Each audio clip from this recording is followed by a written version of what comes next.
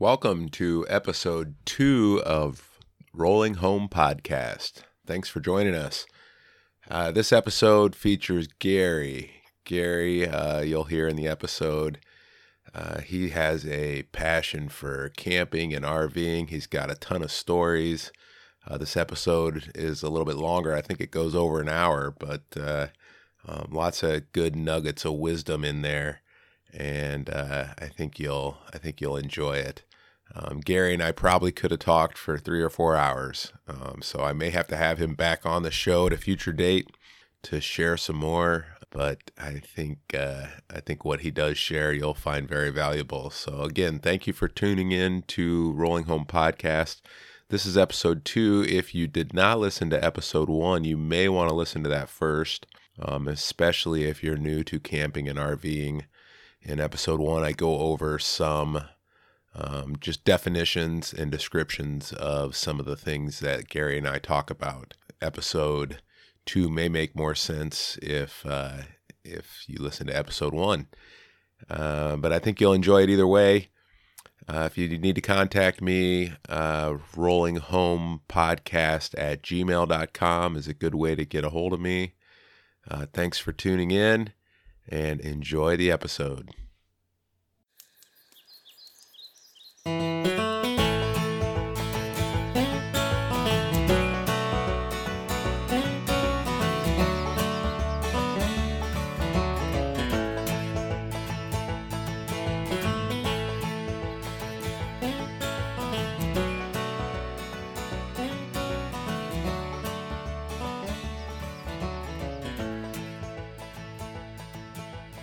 I remember being a Facebook friend of yours and seeing your camper on your trips, and you'd be on the beach and you'd have the camper, and that's always been, Gary, a dream of mine, is to have a camper, be mobile, explore. You know, I've seen other people, they do, like timeshares maybe or whatever, and to me, living in a camper looked much better than one spot maybe.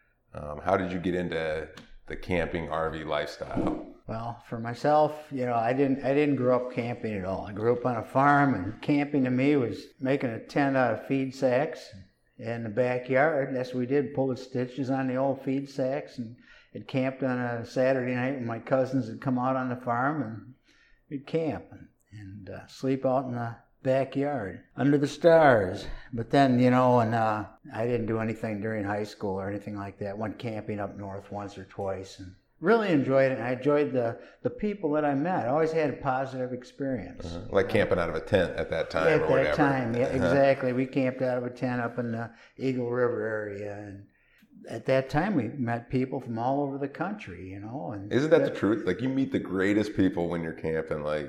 That's a fact. Yeah. I've never met anyone I didn't like camping. People help you out. They, if you forgot something at home, they're going to borrow you whatever they have to help you through it. I've run into that numerous times. So yeah. So you're a kid. You did a little bit up in Eagle River and that type of thing. And then how did it evolve? Where to go from there? Yeah. Well, from there, friends went to the Eagle River and we camped for like 4 or 5 days. That was our graduation trip. Graduation of high school. Yeah, high school. And went to the outdoor theaters and out to eat and stuff, and rented a boat and did fishing and all that kind of stuff, and just having a good time. And I really enjoyed it. Never camped again and I got my job on the fire department, and the friends that I had there had the same interests that I did, and we all had, our kids were the same age and that, and there were a few couples that we used to run around with, and they were camping. They had the habit of camping every summer and getting together, and they asked us if we'd go along, and they went to a different spot every time. Mm-hmm. And we didn't know that at the time, but we went along with them and had a real good time partying. Our kids were just starting to grow up, and I think our first camping trip, our twins were 2 years old. Okay. So now, are you still out of a tent at this point, or you're in? At this point, well, we upgraded. We're in what's called a Pleasure Mate. It's a 2-wheel pop-up, canvas sides, but it had a hard top and a floor. Okay. Not sleeping on the ground. So you take the kids up north, and you'd pull your pop-up behind you and set up and stay up there for 3 or 4 days, and Yeah. And your friends would do the same. You'd like side by side. You'd get a campsite side by side. A lot of times we'd reserve a block of campsites and there were probably 3 or 4 of us that went all the time together. Okay. And did they all have pop-ups then too, or did they have? They all had pop-ups. Yeah. As I remember right, they were all pop-ups. And then a couple of them were older, and they had older kids that would come and bring a tent. And stay in something separate for themselves and stuff. Sure. And so all the kids would play together on the campground. Kids would play together, and all their kids grew up together, and we really enjoyed it. You know, we'd have the happy hours together around the campfire and whatnot, and tell our stories, and the kids would be gone playing their tag and hide and seek at night and stuff, and they met other camping kids from all over the country. Wherever you go camping, you meet someone from a different part of the country. I found that out. And in the same way, we met their parents and got to meet other people, and we did that on a yearly basis. For probably 20 years of my work on the fire department, there were 4 of us couples specifically that went together. We took a whole month, our whole vacation. And we were blessed we could take a month's vacation. We'd take our vacation and we'd go up to around the Hayward area. So you'd go up there a whole month? We'd go 3 weeks to a month, but it'd overlap, but we'd block a month of campsites. And would you stay at the same one then for the whole 3 weeks? We'd stay at the same campsite. Okay. We'd set up and we'd move in, and then we'd meet other people that were doing the same thing. From people from, I remember from Indiana, that we look forward to seeing them each year. Right. And watching their kids grow up. And then you wouldn't see them for a year again. And then you'd see them bigger and bigger. And you get to learn more about camping. And then someone would buy a new camper or with a new feature. And everybody'd look at it and drool over it. And, well, yeah, that'd be nice. I'd like to have one of them too. So every year there'd be something new to look at. And the experiences we had about what to do and what not to do and what we really needed. So what was some of the things you learned back then, like camping out of a pop-up, like what you did need or what you didn't need? Yeah, well, we learned that no matter what the weather forecast was, you bring rain and you bring winter clothing. Right. Even if it's the middle of summer, because most of our camping was in northern Wisconsin. And even in July, you can get days that are in the 50s and nights that are in the 50s, and when that turns to rain and it gets cold and damp, you need winter clothes. You know, a sweatshirt isn't enough. So what would you do, like on those rainy days? What would you do? Play card games indoors? And we did. We'd play cards, and like my wife and I, there'd be times that we'd be there by ourselves. Somebody'd come in like maybe a day or two ahead and set things up, and a lot of times we were there for maybe a week by ourselves with the kids. And we'd play cards and do that kind of thing. And on a rainy day, that'd be the day we'd take a road trip and get in the car and there'd be a site we'd want to see that we hadn't been to, and go do that and go out to eat and frequent the local vendors, the shopping facilities and stuff. And antique shops and craft shops and all that stuff. I bet your kids still talk about the memories on those trips, huh? They have the most wonderful childhood memories. They do. We have some videos of them. You know, not a lot. We didn't take a lot of videos back then, and of course they're really, unless you had a cam, they didn't even have camcorders back then. You had to have a regular movie camera. You know, one of the ladies had that, and she'd take movies, and I should get with her. She's got access to a lot of movies that once in a while, it's been a long time now, but we'd pull a movie out when we'd go over their house, and I remember this, and oh my gosh, the kids were small, and we were in, you know, you look back and there's 20 pounds difference on this person or that person or yourself, you know, and it's like all the stupid things we did, having a good time. And today, there's a lot of that stuff I wouldn't even consider, just because I wouldn't get in a canoe today, you know, because, you know, it's just for me hard to get in and out of a canoe, and I can't sit that long and something like that.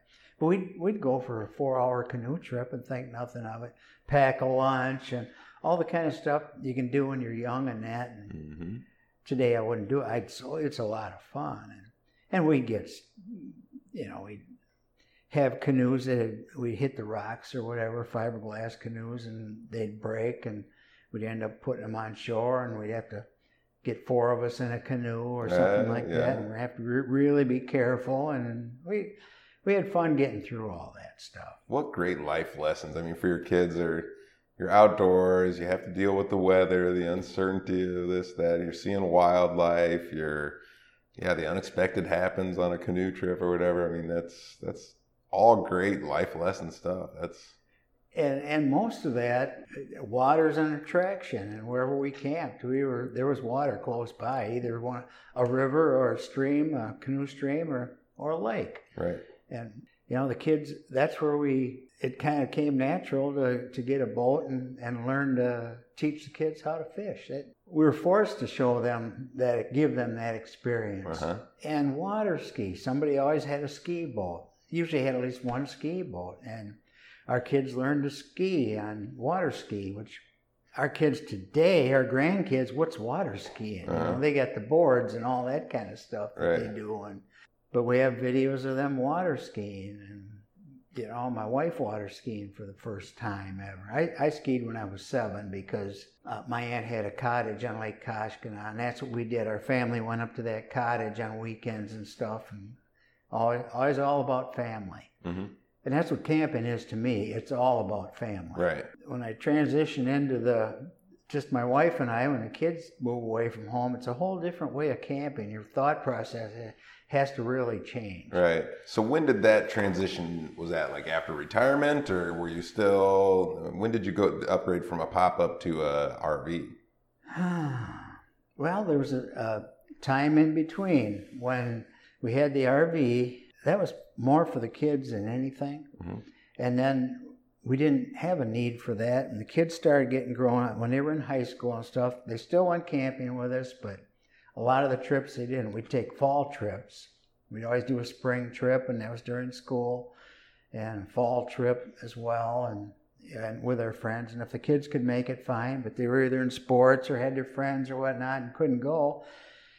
And so there were times we started taking tents, and that's when the waterproof tents came out, and we bought waterproof tent to take, and it was a lot less hassle. You could put it in the back of a pickup truck with a camper on it, and back then they had the little shelves you'd put on the bed, over the bed of the, and if push came to shove, you could sleep back there if it got too rough going. So we found it more convenient just to take a cooler and a tent.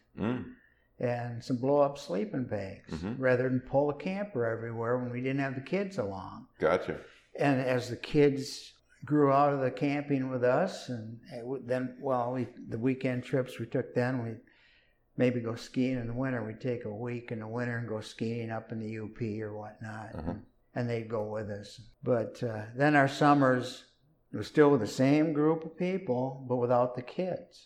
And now you're in a tent. And we're in tents. That much more convenient, We were in tents, and a couple of them bought tents as well, and downsized their camper that we pulled, and during this time frame, we went through like 2 of the pop-up campers. We started with a small one. The memories that thing created, I remember the house we bought it at. It's on John Paul Road up there, just as you come out of Milton by the propane company there. Every time I drive by, that flash of that first time we bought that camper and couldn't wait to get it home and put it in our driveway and popped it up. We camped in our yard for the first week, and the kids, can we sleep out there? Of course, and all that kind of stuff, planning our first trip.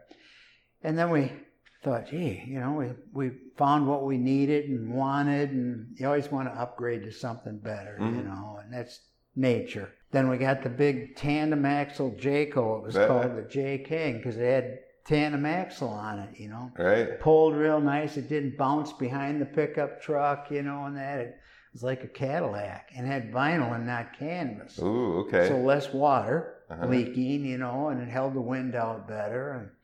And it was big.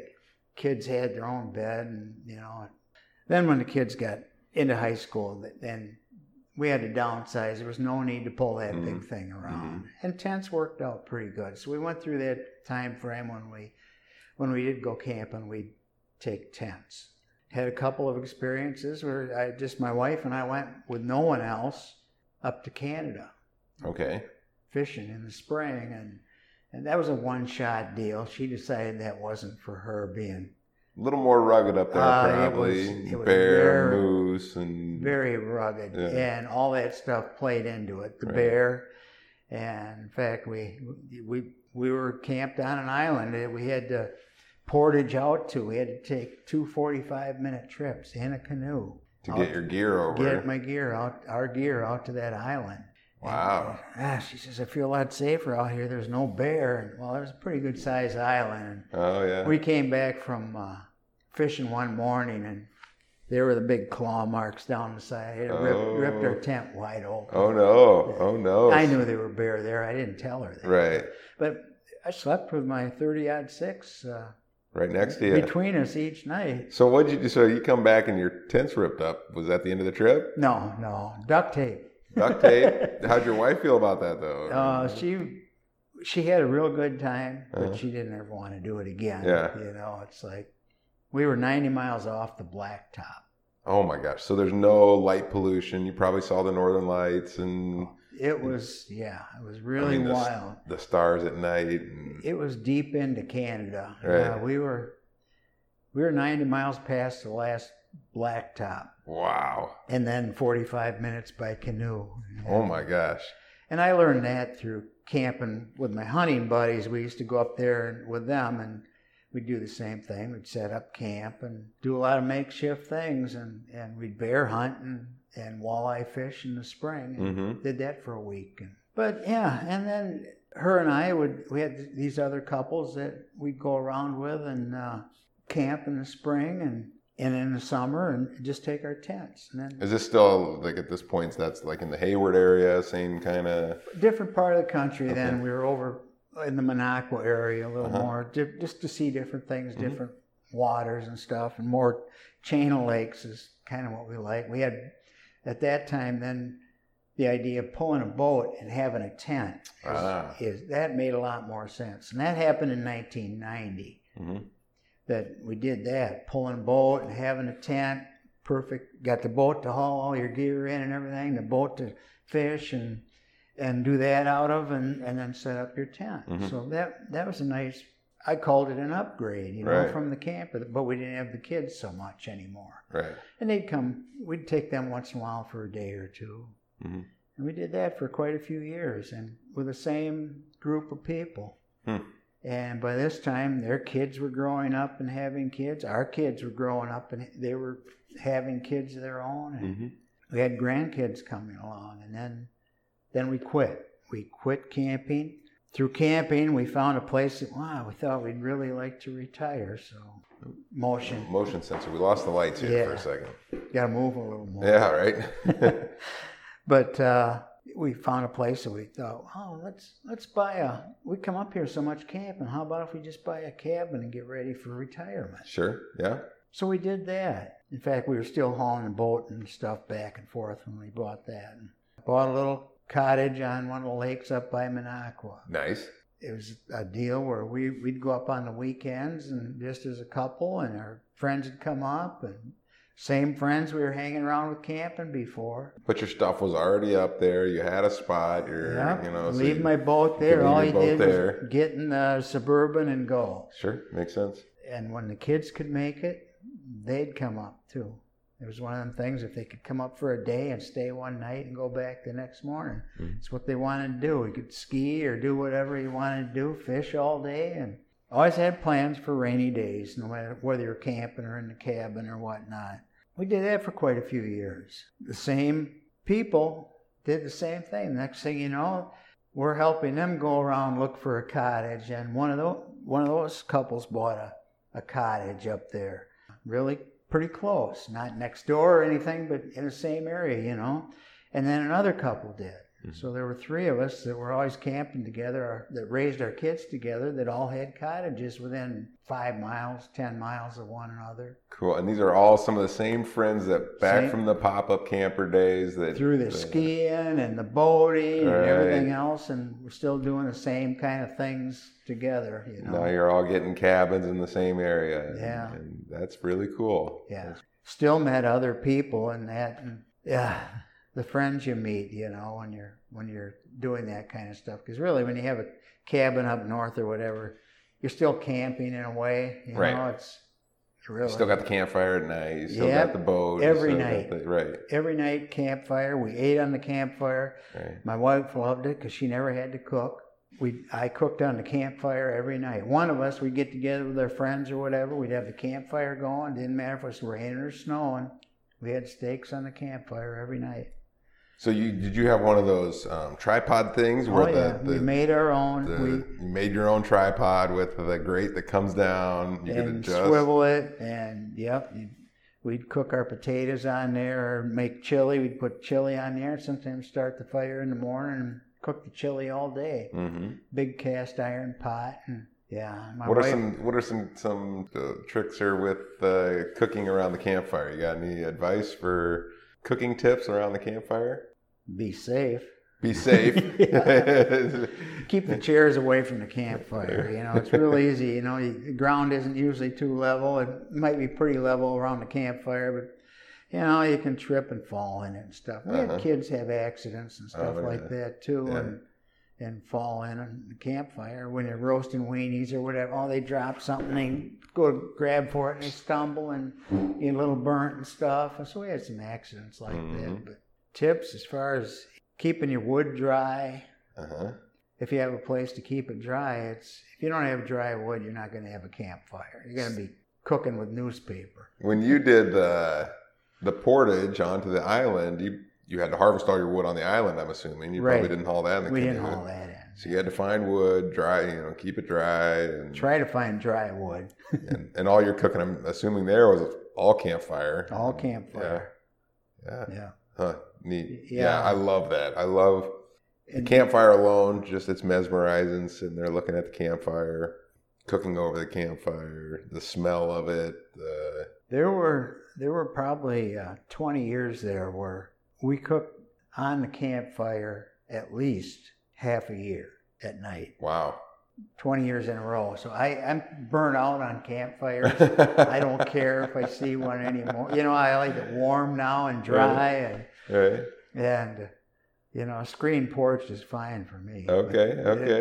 But we did. I swear, my friends and the people that'd come up and visit that weren't campers, they'd come up we'd always have a campfire. We'd bring our parents up or whatever. Grandma and Grandpa would come up and, well, come on, we'll get your chair, and got them out by the campfire. And we had our rocking camping chairs for everybody that needed one, and we'd sit around the campfire. Everybody that came up, and we treated them to the steaks or chicken or whatever we had, and we'd always cooked on the campfire. Breakfast as well.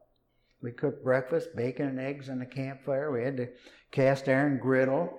We'd use that to cook the eggs and wow! If you had a group of you, that's almost a full-time thing. You're cooking breakfast, lunch, and dinner. Chef. There was always a camp chef. Yeah, was that you?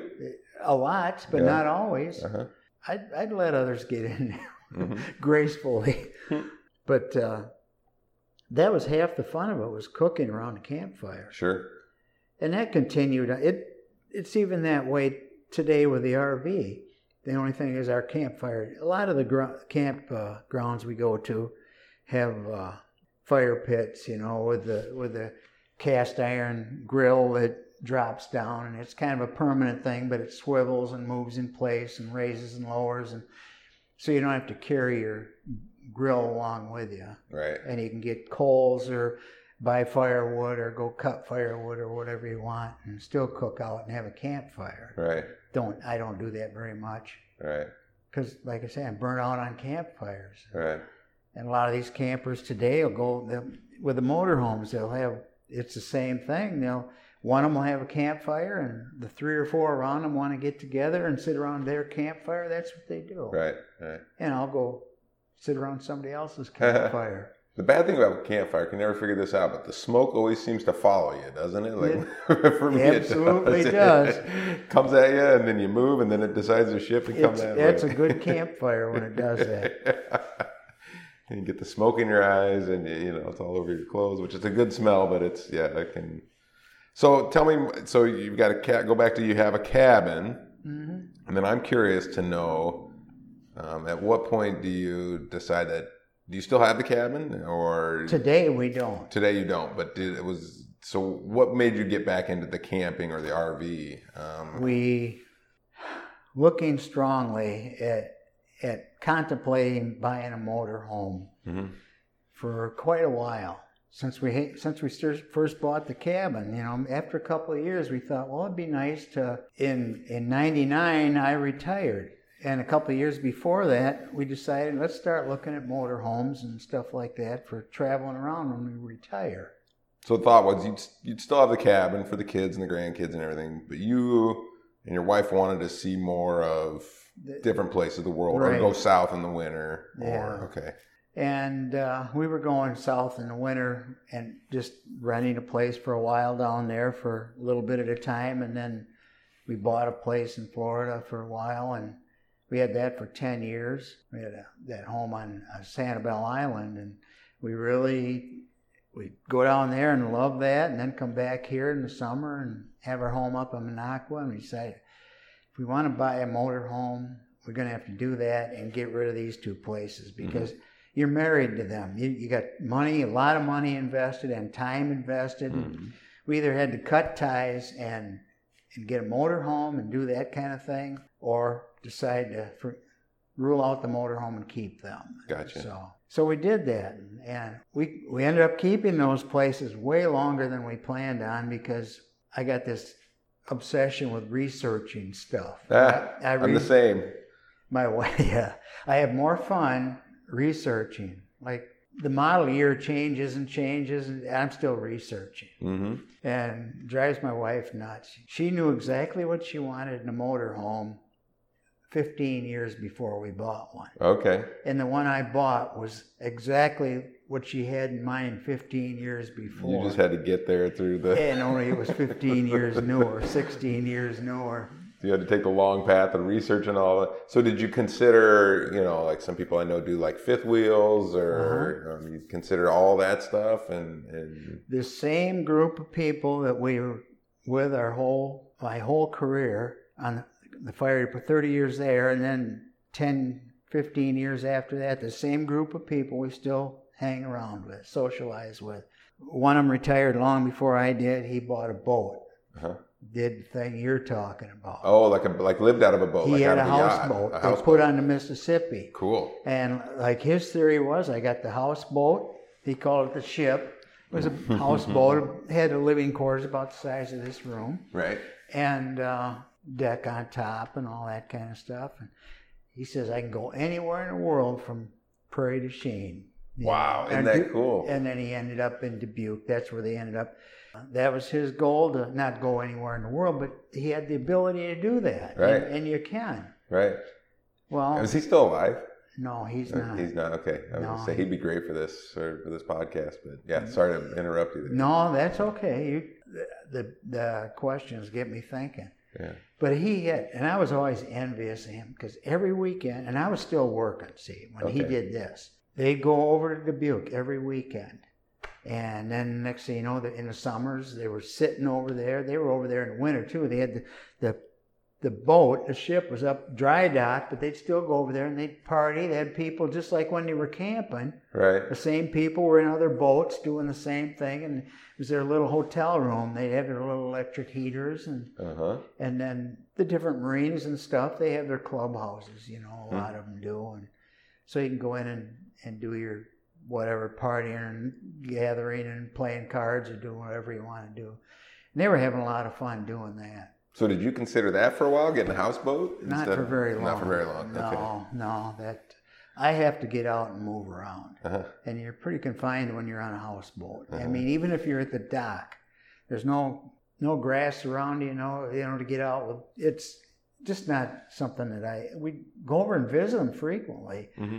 So I had plenty of opportunities to kind of live that lifestyle on a weekend or two here and there. And I wanted to be able to be a little more mobile. Sure. The story is, he had that boat docked there for 10 years. I think it was 10 years before he ever moved it. He never went anywhere. Really? And then finally, my wife and I and another couple that went around with him all the time says, look, we're gonna move this boat. No, we're not gonna touch this boat. He was afraid to take it out and run it. Mm-hmm. And we unhooked that thing, filled it up with gas, and away we went. I said, we're going out for the day. And we went out for the day on the Mississippi and went out to eat and did all that. And it opened up a whole new window for him, because he realized that how much fun it was to just get out and see things and go into other docks and eat at a restaurant and go out on a Sunday morning after church or whatever and go have breakfast by boat. And so they started doing that, but they never did travel in it. But they had that for a long, long time. 30 years they had that. Another couple that we used to go around with, he retired a couple of years before I did, about 2 years or so. They bought a fifth wheel. And they sold their house and lived in that fifth wheel. And they traveled for 3 or 4 years in that fifth wheel and lived in it. And since then, they moved back to Janesville, sold their fifth wheel. They saw everything they wanted to see in this country. They met their goals, met lots of friends, and sold that. Bought a place in Tennessee where it's kind of middle of the ground for temperature year round, and her family and stuff was from there. So and his brother lived there for quite a while. So that's where they are now. So they spent a full 3 or 4 years just traveling, no home base, that was wherever they were was their home base. And we had 2 other just traveling. And they find a place they like. They stay there for a week, 2 weeks, a month. You know, they had the option of doing that. Right. If we got a dream about going here, we always wanted to go there, and you get there and things aren't always what you perceive them to be. So, hey, let's get the heck out of here. Yeah. But there's always an option. You always have an option, your flexibility. Even if you're towing a vehicle or camp in a tent, it doesn't matter. That option is still there. I watched them and talked to them, and I thought, well, you know, you're going to come back in the wintertime. They never did. They'd be in Arizona, or one of them went in Florida. They were in Florida, right, where we've been going, and they'd stay there in the winter, you know, and never did come back in the winters for anything. But then I had 2 other friends, couples that did the same thing. They retired when I retired. They retired as well, and they both bought fifth wheels, big fifth wheels. Both of them sold their homes here, just like the other guy did, and put everything in storage. So and their plan was to come back and buy another house when they were done seeing what they were going to see and doing what they were going to do. And they've both done that. Went for 3, 4, 5 years, whatever it was, got it all in and came back and sold their fifth wheel and bought another house. And now they're both living in town here with their family and with their grandkids and whatnot. They got it out of their system. And then they rent a place out in Arizona in the wintertime, and then that's it, and keep their house here. And they were doing they did all this, and I'm still looking at I'm still doing research. You're still researching. But I still have my place in Minocqua and down south. Okay, so you're still traveling. I'm still warm, but I'm not seeing anything in between. Right. You're locked into that. You know, it's really nice to have a place like that to go to, and it's like home. Right. But you're missing all this other stuff. Right. If you do that. And so then we bought I think it was about 2009, 10 years ago, we bought I bought a Class A, they're called. There's different classes, which it pretty much just puts you in different size category. Okay. And Class A being the largest one, and Class B is not the largest one. Class C is the second largest one. Oh, really? So a C is larger than a B?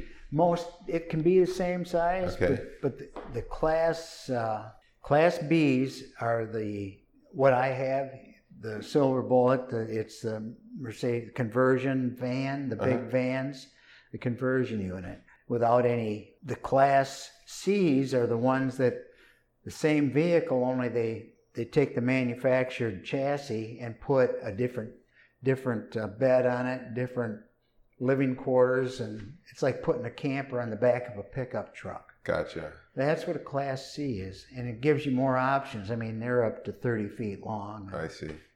And or even longer than that, 35. It gives you more options, the Class C. So you started with the Class A. The biggest one. The biggest one. Do you need a CDL to drive that or anything? Any special license? Just no.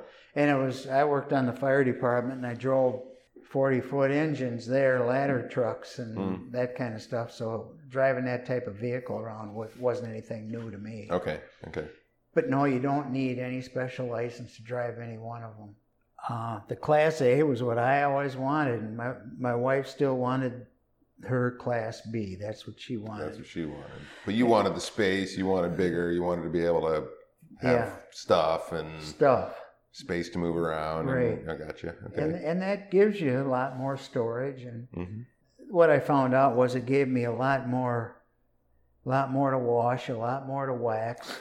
Yeah. A lot more to store that I didn't need. Right. Kind of like a house where you open a closet and what's in there, and I don't know. Yeah. You've been packing it in all these years. Well, in a motorhome, it don't take you long, because you want to take everything with you. And a Class A affords, you can do that. You can take everything with you. Right. Then so you got a Class A, would you tow a car behind it as well? We had one to tow behind it, and we never did. Okay. We never towed it. It was all equipped to, and the guy that had it before me, that's the way I bought it. It was used. But what I found was we didn't move. We'd find a place we wanted to be, and we pretty much stayed there. We'd get to a new place, and we'd like it. We'd stay there for a month or 2 months or whatever, and not really move around too much. And it was a big vehicle. They're big vehicles, and they're fine on the highway and all that, and really comfortable to drive. When you get them in town and you're going through the big cities, which inevitably you're going to do, these campgrounds are really tight getting in and out. And so you've got the big Class A, and you're going to a campground. You don't have the flexibility. You get a place you want to go to. A lot of them don't take the Class A's. Okay. Because Class B or smaller, they'll say, or Class C or smaller, they'll say. So first you got to find a campground that'll take you. Right. And then you get to one, and sometimes the Class A sites are limited to like 10 sites only out of 100 or whatever. Right. And so you don't have the selection, and a lot of state parks don't allow them. Okay. And every state has state parks, and there's a lot of them that don't permit them, or that can't permit them because they aren't equipped for it. Right. They're too short of turns, and there's a lot of state parks in Wisconsin where you can't use them. So how would you would get to a campground with your big Class A, and then you weren't towing a car, so if you needed to run into town or something like that, would you take the Class A into town? We either had to pack up and move, or walk, or bike. Biking's always an option. You'd have bikes with you. Or you rent bikes. A car. Yeah. We had access to bikes all the time. Where a lot of campgrounds rent bikes. I'm going to rent one for every day I'm here just to have. Right. If you don't have a car or whatever, if you're close to town, that's what you want to have. Right. And the way it is today, most of your campgrounds and stuff have bike trails coming through them and that kind of thing. Sure. There's a lot of remote ones that don't, of course. But I found that with that big Class A, our flexibility of our mobility was limited. Right. And a lot of the places we wanted to go and stay, we couldn't do. And a lot of people that we met were going here and going there. And, you can't go there with that, Greg. You got to have something different.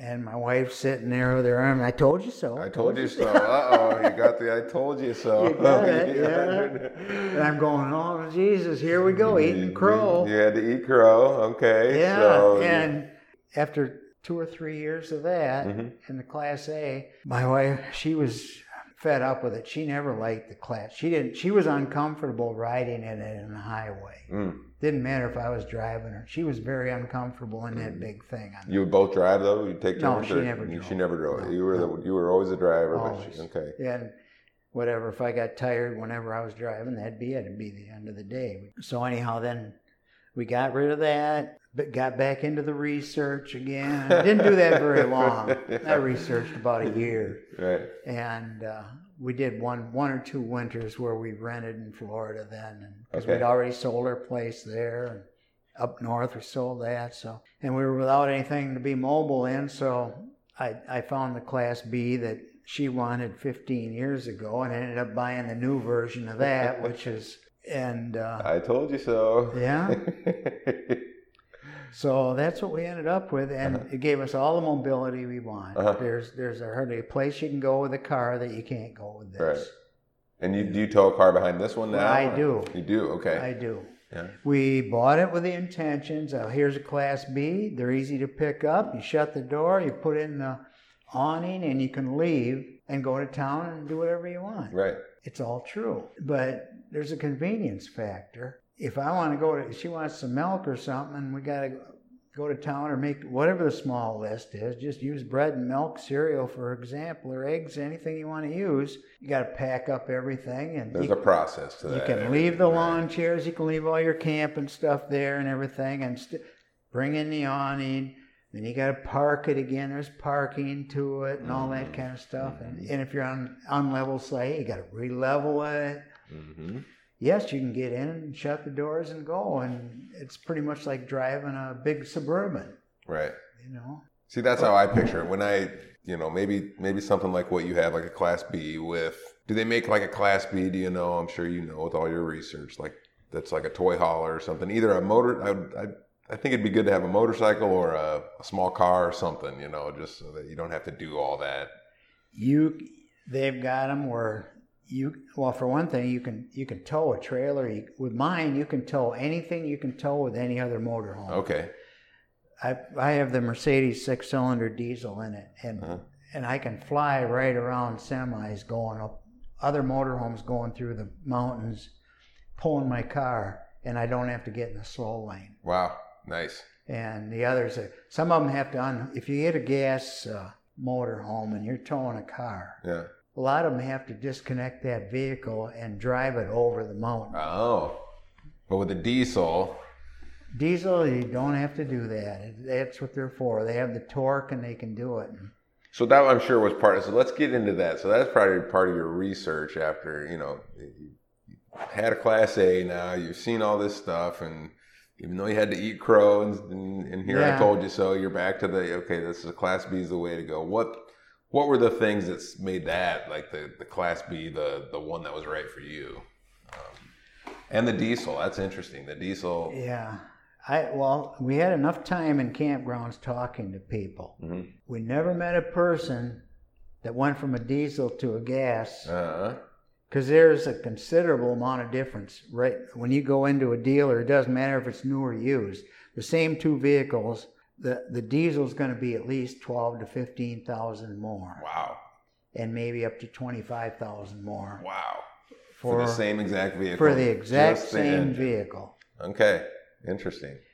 Well, there's a reason for that. But we met literally dozens of people. I could say dozens of examples of people I talked to that couldn't wait to get rid of their gas and upgrade to a diesel. Just because of the power issue. Because of the power issue. You see a lot of you see these in the right lane going minimum speed limit and pulling a car, they're probably gasoline. Just don't have the power. They don't have the power. So I knew that going in. I wanted the diesel. Okay. I wanted a diesel and the biggest diesel I could get in that vehicle. And that's what I got. And I've never been sorry for that. Right. And but I knew that going in from talking to people. But the one thing I didn't know was that I was going to be towing a car. Okay. I just wanted to be able to get over the hills because I know you're carrying a lot of weight. And I thought maybe I'd be towing a trailer as well, or a boat someday, or whatever, or maybe a couple of motorbikes. Who knows? Right. And that's what the flexibility you have with this vehicle as well. A lot of them tow a 15-foot enclosed trailer, and they'll put their little car in there. Sure. Like the car I have that I tow, I can tow on that trailer as well. I don't. I tow it right behind my vehicle. But Right. Our idea was to buy that Class B and not have to tow a vehicle. Just get in it and go. We went on 2 trips when I first got it.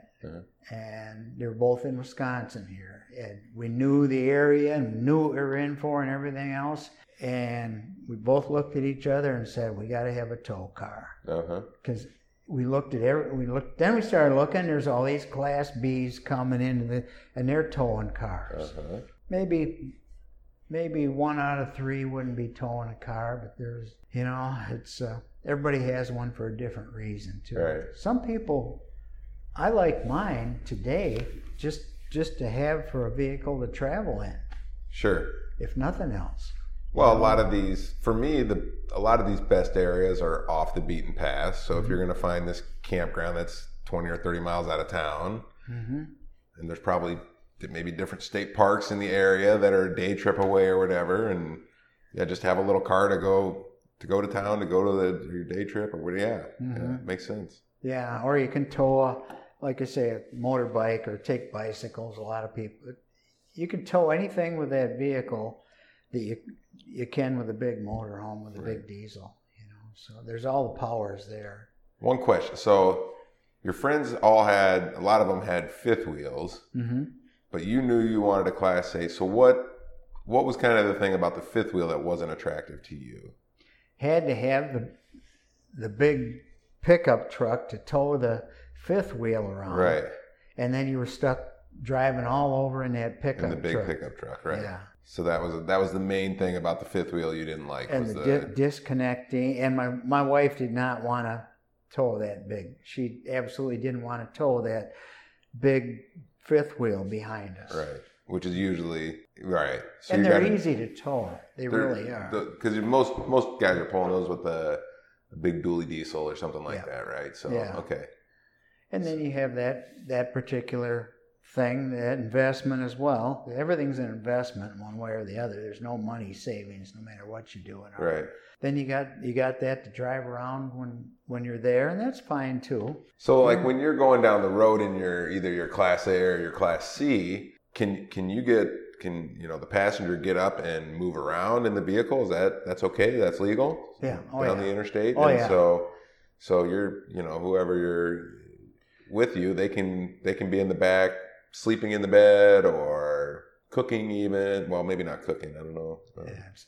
You can, but it's not a good idea. Right. Yeah. It really isn't. Because there's a certain amount of bouncing and moving around. I don't care how nice your rig is, how smooth it is. But that's one benefit of and using the bathroom. And use the bathroom, sure, going down the road. Dozens of times, my wife would get up and I'm going to use the bathroom, and I'd be driving. Yeah, you got to be careful. You're taking that seatbelt off and you're moving around back there, but it is legal. Okay. And you can do that, or if you have other people, you can sit and play cards, do whatever you want in the back, Which you can't do in a fifth wheel. I mean, are you allowed? Some states you could ride in the fifth wheel while somebody's driving, okay. Yeah. But it wouldn't, say it's you and your wife, somebody sitting next to you as a passenger. Obviously you don't have that in a fifth wheel. You can't go and use the bathroom. You're stuck in, okay. So that would be another advantage, but. Yeah. Okay. Sorry to stop you there, but. No, that's so now you've got the Class C. This is the one that your wife always wanted and you came around to. Class B. Oh, the Class B, and highly recommend diesel. And then towing a car. Yeah. What else? What else about a Class B do you feel that this is for your lifestyle, for where you're at, and you like to? I know you use it in the winter, kind of a winter.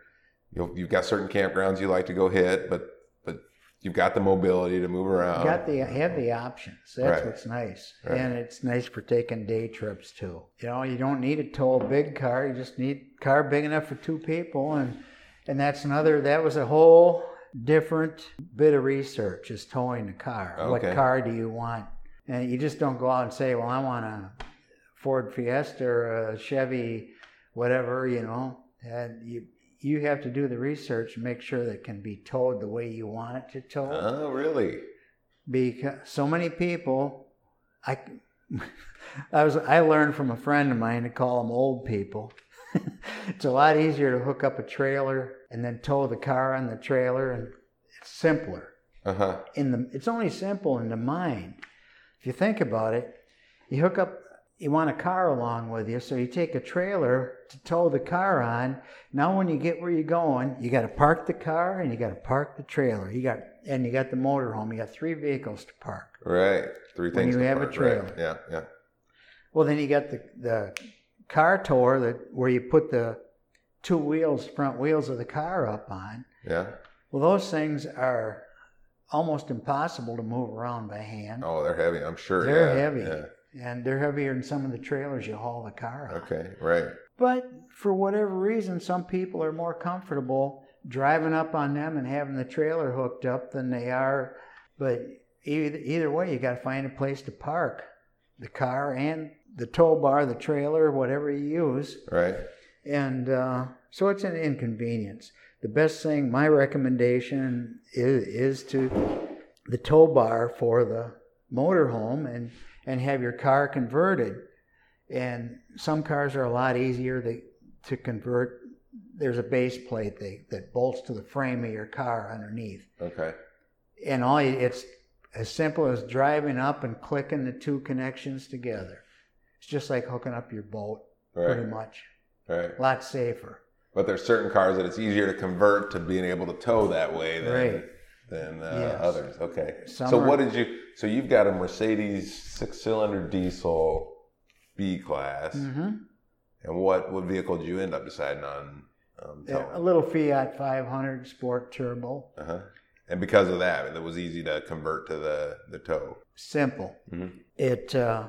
You buy the equipment. I went down here to Finnegan's in Beloit. A friend of mine who in the program who says that's where you want to go. They know what they're doing. Okay. And I took his word for it. I called him, told him what I had. Yep, that's what you want.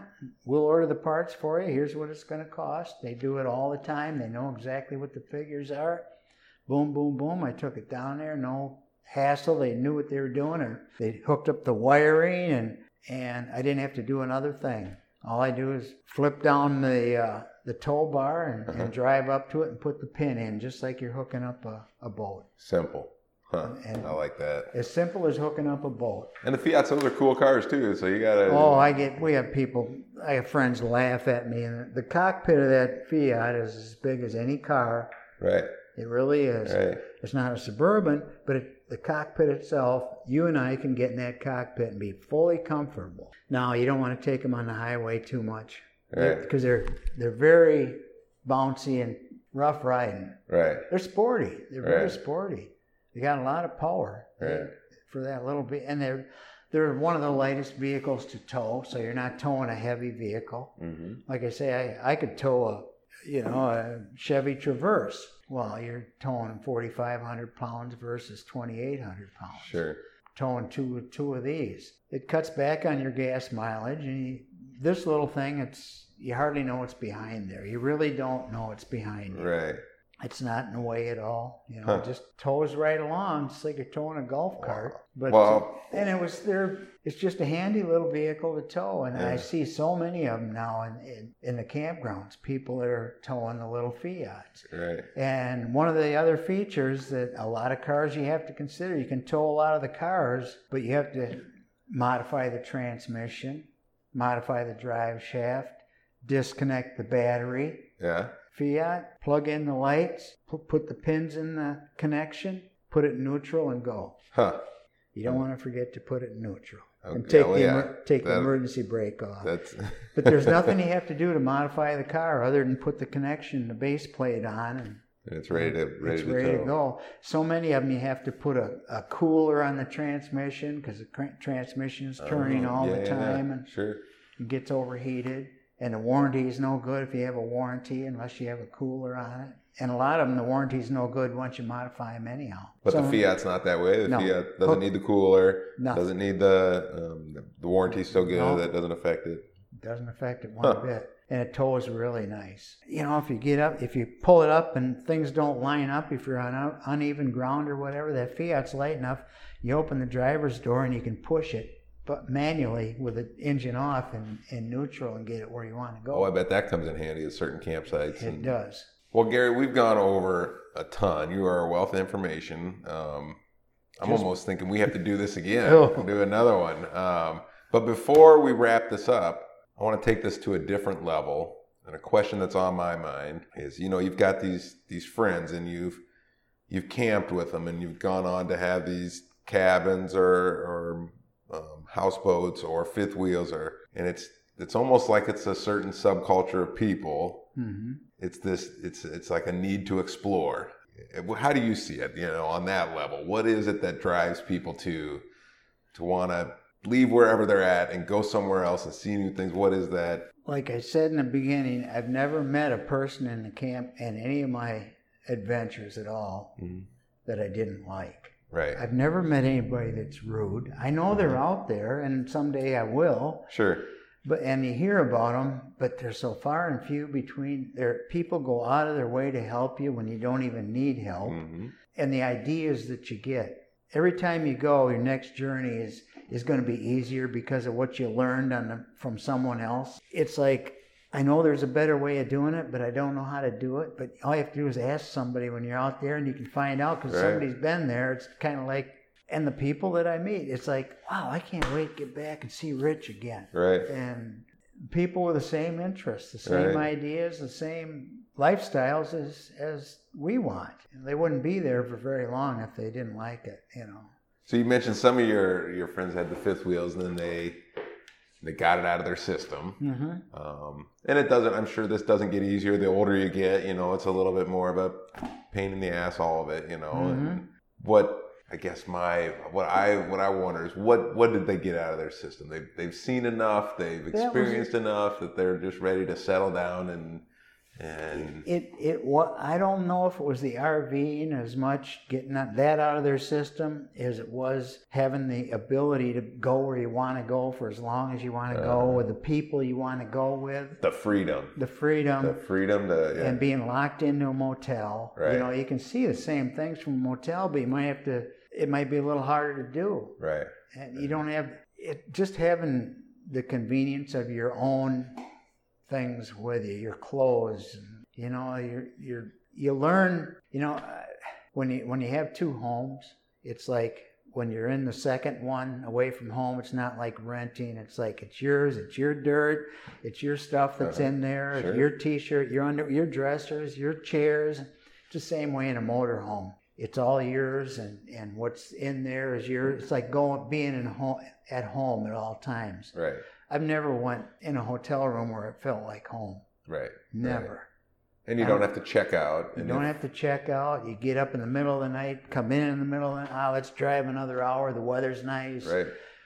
And let's get up early in the morning. Or, hey, it's going to be raining tomorrow. Let's stay another day. We want to go, but we can wait a day and let's do some shopping, go out to eat. There's a restaurant we didn't try. We wanted to. Now's our opportunity.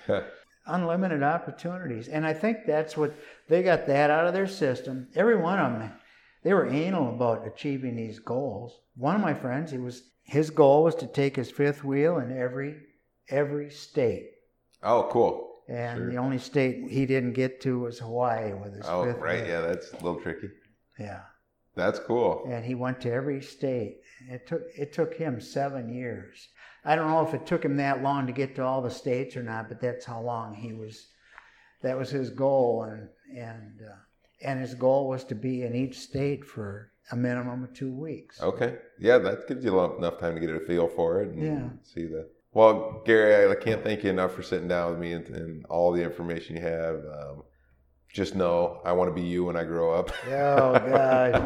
right now, be careful what you wish for. I haven't done. I'm like you. I want to do research and find out what because I'm a research guy too. But it's I'm definitely my baseline is the Class B Mercedes 6-cylinder diesel, and then the towing the Fiat behind. That's that will be my what I measure everything else I research against. So that sounds like a good setup. Any final last tidbits, pieces of advice for anybody that is maybe like me that's thinking about getting into this lifestyle stuff? Don't do 15 years of research. Don't do that is my honest. Because if I would have bought one when my wife first suggested it, and we ended up getting it almost identically the same thing as she suggested to begin with, right? Just a newer version. Right. there's 15 years. You're 15 years older, and I'll tell you, when you get to be 70 now, is what I am, and it's like her health. She fell, and she hurt her back, so she can't be as mobile as she used to be, and she can't travel like she wanted to. So now we're gonna have to move on with something else. Right. And whatever that might be, we don't know, but whatever's put in front of us. But I do it as young as you can, and when you're capable of doing it, because you never know what's going to be there tomorrow. Right. You know, and I had fun researching it though, so I didn't really miss out, because it gave me that time. All these places I wanted to go and think about going, and maybe still want to go to a lot of them. I've had the opportunity to talk to people about. You don't want to go there. Yeah. That's all way overrated and all. A lot of people like going to places like the Dells. Yeah. I don't like going to places like the Dells. And I found out Gatlinburg. Oh, hey, you got to get to Gatlinburg. It's the Dells. I couldn't wait to get through there. My wife was like, had her hand over. I'm just like you. I get it. I can't Disney World, any of those things. Get me through there. I enjoyed going there the one time, you know, and all that. And they're fun to see, but then, and it's like, get me through Gatlinburg. It's another big Wisconsin Dells with hills. Yep. You know, and beautiful part of the country. I love the Smoky Mountains. Oh, sure. And I could spend a lot more. You have to learn. I had to learn to be a little more flexible. I wanted, because my wife's vision of what was a fun time was a lot different than mine. She doesn't like the isolation of the Smoky Mountains. Oh. No internet service, no TV, absolutely no TV, no internet service, no phone service in most cases. Right. And so the week we spent in the Smoky Mountains, she'd have just as soon been out in that canoe in Canada. Right. And she was very uncomfortable doing that. And I loved it. For sure. You're right at home there. So finding that happy medium with your partner or whatever. Yeah, I get it. And you have to be careful. Like, you know, all these people, they want to go see Mount Rushmore. That's one of the trips we took, beautiful trip. The least important part of the trip was Mount Rushmore. If I were going to recommend to anybody, just drive by the Mount Rushmore, and you can get a good look at it on the way by and wave to it, and go to some of the parks around there. There's national parks and state parks and whatnot. Beautiful part of the country. Wow. The Black Hills and the Badlands of South Dakota. Beautiful. And something you just can't imagine. We did the Mount Rushmore thing and took a day to do that. And what I got out of that is, at night we sat in the campgrounds and 15 miles away from Mount Rushmore and talk to people about the things to do around there, because they've been there before. And that's how you learn. Go here and go there and do it this time of day and that time of day. And well, that is your best travel guide, isn't it? It is. Meeting the other people, and they'll tell you they're honest. This was good. This wasn't good. I would do it. Yeah. And I've learned that. Yeah. And your best resource is somebody that's been there. Yeah. Yeah. You know, and there's all this literature that I wanted to have, and with today's technology, by the time you get the literature, it's mostly outdated. Right. A lot of the stuff that I have about the different campgrounds and state parks and national parks and day trips here and there and the other places, you can just get online anyhow, and you just ask Google or whatever, and you can direct yourself to the same information without carrying around a suitcase full of books. Right. But there are some books around that are really good for RVing, and that. Any specific one you'd recommend as far as a book that's helped you, or? I don't have the name right off the top of my head. There's one for the one thing I learned was with all the national parks and monuments and all that. Right. I've got a senior, it's called I forget what it's called, but you get into all of them free. You pay a one-time, I think it's a $60 fee for a couple. For a year or for? Lifetime. For lifetime, wow. Lifetime.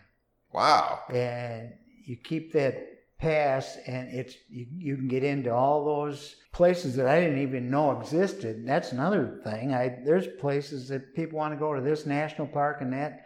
There's a lot of national seashores and national monuments you can go to that are free, and it takes you a day or better to go through them, and they're all free, and they aren't advertised. And, I find that even locally, because there's, we're in southern Wisconsin, there's, you mentioned the Dells. Everybody wants to go to Devil's Lake, and it's a beautiful, there's lots of, there's some big name ones, but there's so many little county parks and smaller state parks that you never hear about that are just gorgeous. We found them. Yeah. When we found them doing this, we found staying in county parks is a lot more palatable than state parks. Oh, sure. Okay. And we've got some favorite county parks that we recommend to people that are just getting into this and that kind of thing. And they're just gorgeous, and they're not crowded. Huh. And they're just beautiful.